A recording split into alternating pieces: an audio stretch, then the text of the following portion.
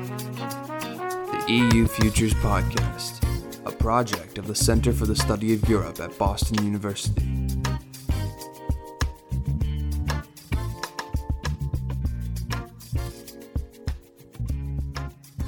Welcome to the EU Futures Podcast, exploring the emerging future in Europe. I'm Olya Yordanian, an EU Futures Project Coordinator at BU Center for the Study of Europe. Today is May 5th, and I talked to Ines Garcia de la Puente, a visiting assistant professor of Russian and comparative literature at Boston University. Yes, hi, hello, my name is Ines Garcia de la Puente. Can you tell us a little bit about yourself and your connection to Europe? Yeah. Well, I'm European, I'm Spanish. I was born, raised, educated in Spain. I left my home country a few years ago. I lived in different European countries. I also lived in Russia. You might consider that European or not. And I've been in the US for 2 years now. What is the future emerging now in Europe? What is the future emerging now in Europe? It's a completely different continent. Judging by what I saw in Spain growing up and what you see now, it's changed a lot. It's a much more diverse space. But again, it's difficult to talk about Europe in general. I can tell you about what I saw in Spain growing up and what I see now when I go back, but that wouldn't compare to what you see or what you used to see, I don't know, in Germany or in Poland or in a Scandinavian country. When I was growing up in Spain, it was everybody was similar. We all were Spanish. I remember if we happened to have a girl or a boy in school who came from a different country. I remember once we had a young student who came from Argentina. That was something exotic, like someone you would look at and that would be interesting, and we would be excited about that new girl. Nowadays, it's very different. Immigration is very important, especially from South American countries, from Latin American Spanish-speaking countries. It has changed the landscape of the country. It has decreased lately because of the economic crisis, definitely. That's something that you see in your daily life. I'm not an expert in politics, I'm not a sociologist, but just by going to the street and, doing the grocery shopping, talking to the people, you just come across people who tell you, well, I was here with my family. We came from from Ecuador, from Peru, and we were all here for 6-10 years. And well, now my children are back with my grandmother in Peru, and I'm actually moving back because of the crisis. So it's been changing a lot in the last 30 years, I would say.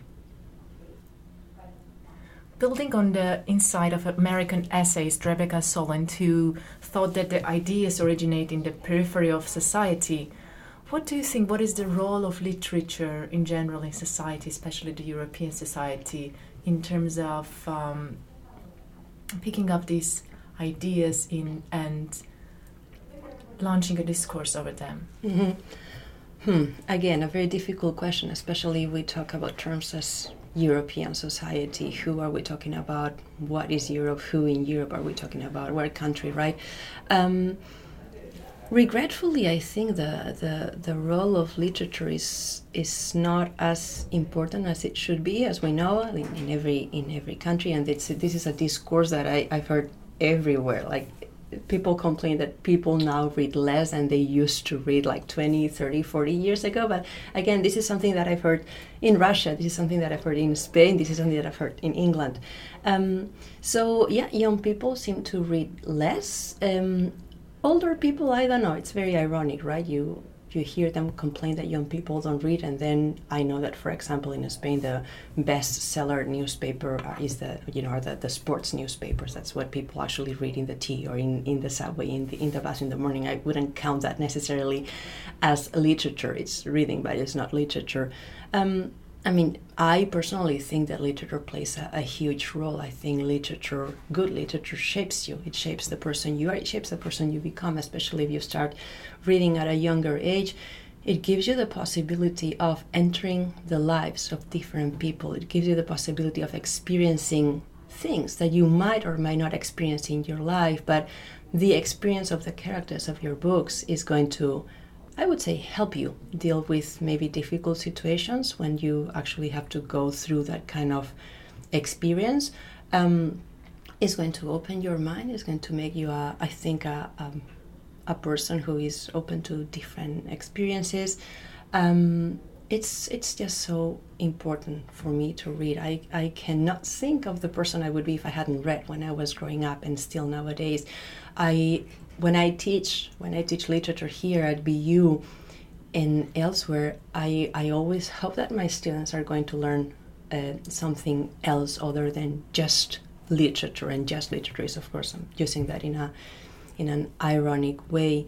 I think it's literature. I think it's, of course, arts, but it's also eye-opening, mind-opening, and I hope that's what literature does and is doing. And even if people read less, I hope that whatever they read is also helping them in that way. What do you think is the role of artists and writers in terms of preserving national identities, but also kind of giving a space for a common European identity? Mm-hmm. Talking about national identity and arts, it's so difficult. On the one hand, I think that if you consider a work of art, literature, arts of any kind, to create a national identity, I think you're getting into a very tricky soil, a very tricky terrain. That sounds to me, I cannot avoid to relate that to the literature of totalitarianisms, the literature that was closer to propaganda than what literature should be. So I might have a very negative view about that. I hope that literature shows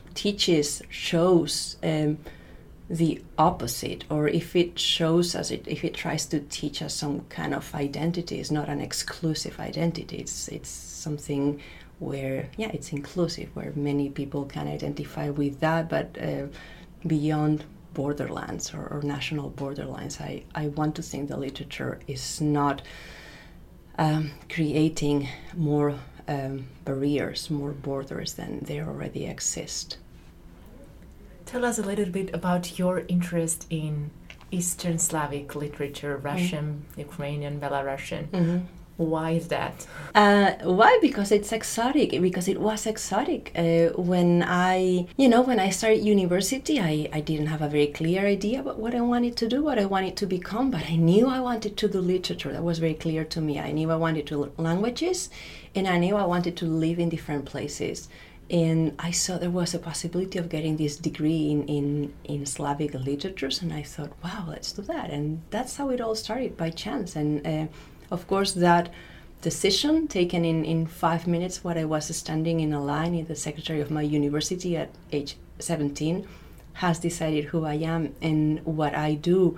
To me, studying literature, studying Slavic literature, I also did German, has opened so many doors. It has given me the possibility of having so many experiences with so many different people that I would have never met if I had stayed back in Spain when I was 18, when I was 17.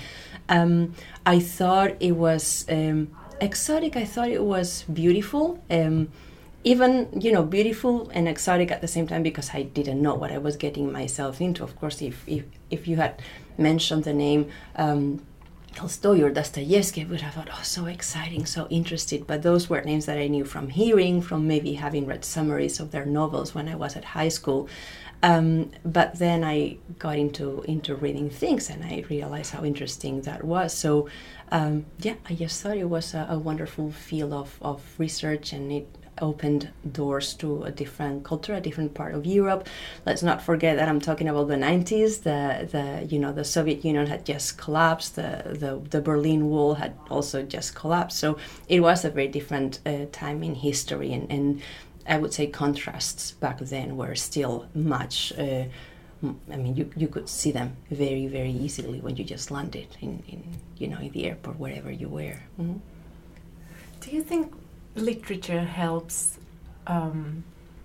Europeans who live in Western Europe, in Southern Europe, better understand their eastern neighbors? I think it should, if only people read the literature that is written about the other part of Europe. Of course it should, but of course we also have a problem there of translation. Many books they are not translated, so we have the language barrier there. So not everybody is able to access, the latest novels in Russian or in Polish or in any other Slavic language. But of course, just reading them makes it so much easier to understand what is going on. It gives you a first-hand picture of what's going on in the street, what's going on in an average family in a country.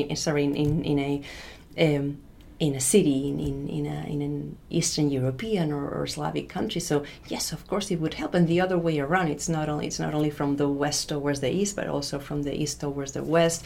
Of course, the West infiltrated much quicker, much earlier in the former Soviet Union. There was TV, there was all this, it was magic, attracting to certain people who had always lived behind the Iron Curtain. But yeah, of course it would help understand each other much better. But I think there's a lot of work there for translators and for publishing houses to invest money there. And we have the problem that we know that publishing is not the best business nowadays, so maybe we would need some involvement from governments, from some kind of cultural encouragement to get things translated. There is an idea that decline in general level of education among people across the world, and also this would be right about Europe, makes the quality of discourse at all levels, at political, at more social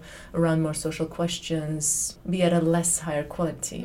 What do you think? What can, as I said, writers, artists, people who do creative work make this improve? They can improve a lot, but again, I think the problem is the same problem I mentioned earlier on, right? That in order for a writer to reach a readership, that readership has to actually hold his or her book in his or in their arm, in their hands and read it. And I think that's the problem, is getting people to actually start reading the book. And if people don't start reading the book, doesn't matter how many wonderful books you have on the shelves and at home or at the library or the bookstore, people don't seem to be encouraged to read that, because there are so many diversions, there are so many easier ways. You go online and you get informed about things, and you don't have to go through the hard work of reading page by page until you get to page 250 of a novel.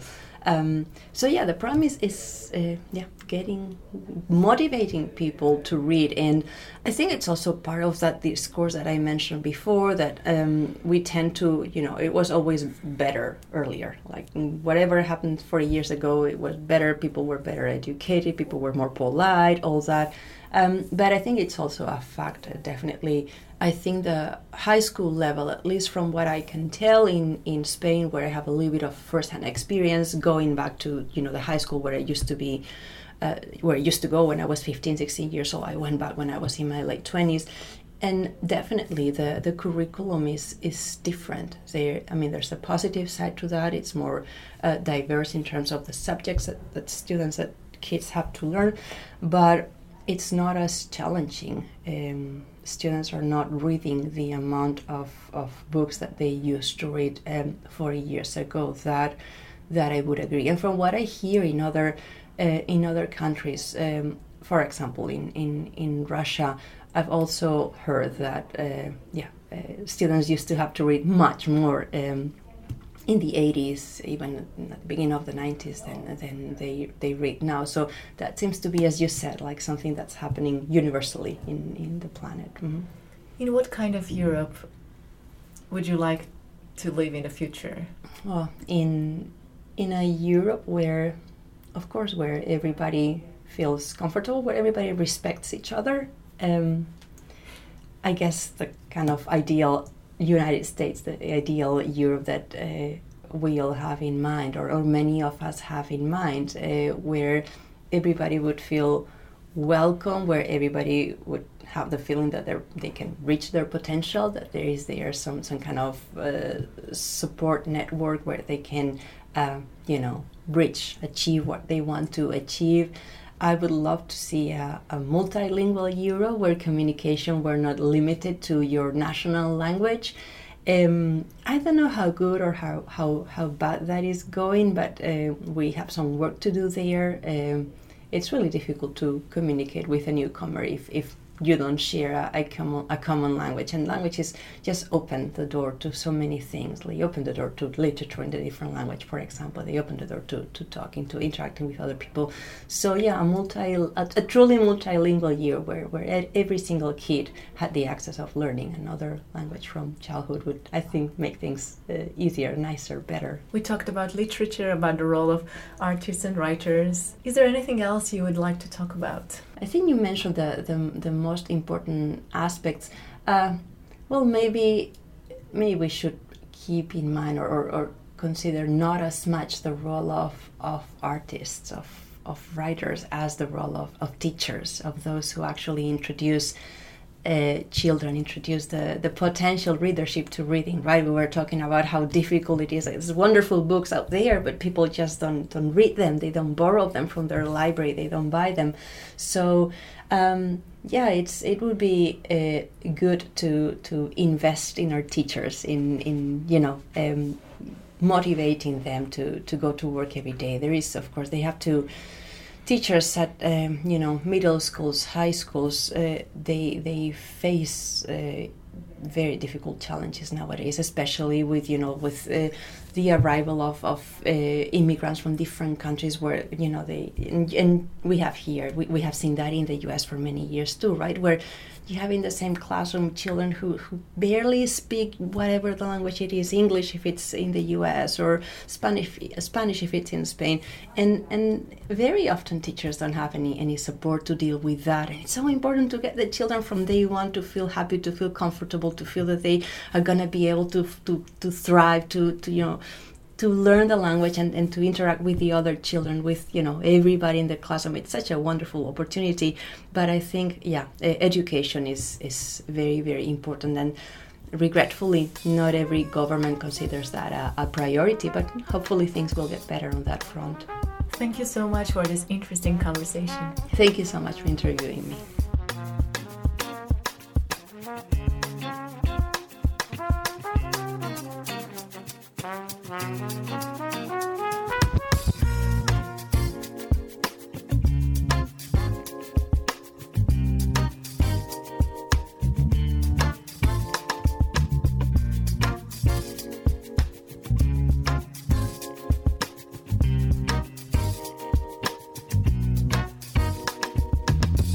You've been listening to the EU Futures Podcast, a project of the Center for the Study of Europe at Boston University, funded by a Getting to Know Europe grant from the European Commission delegation in Washington, D.C.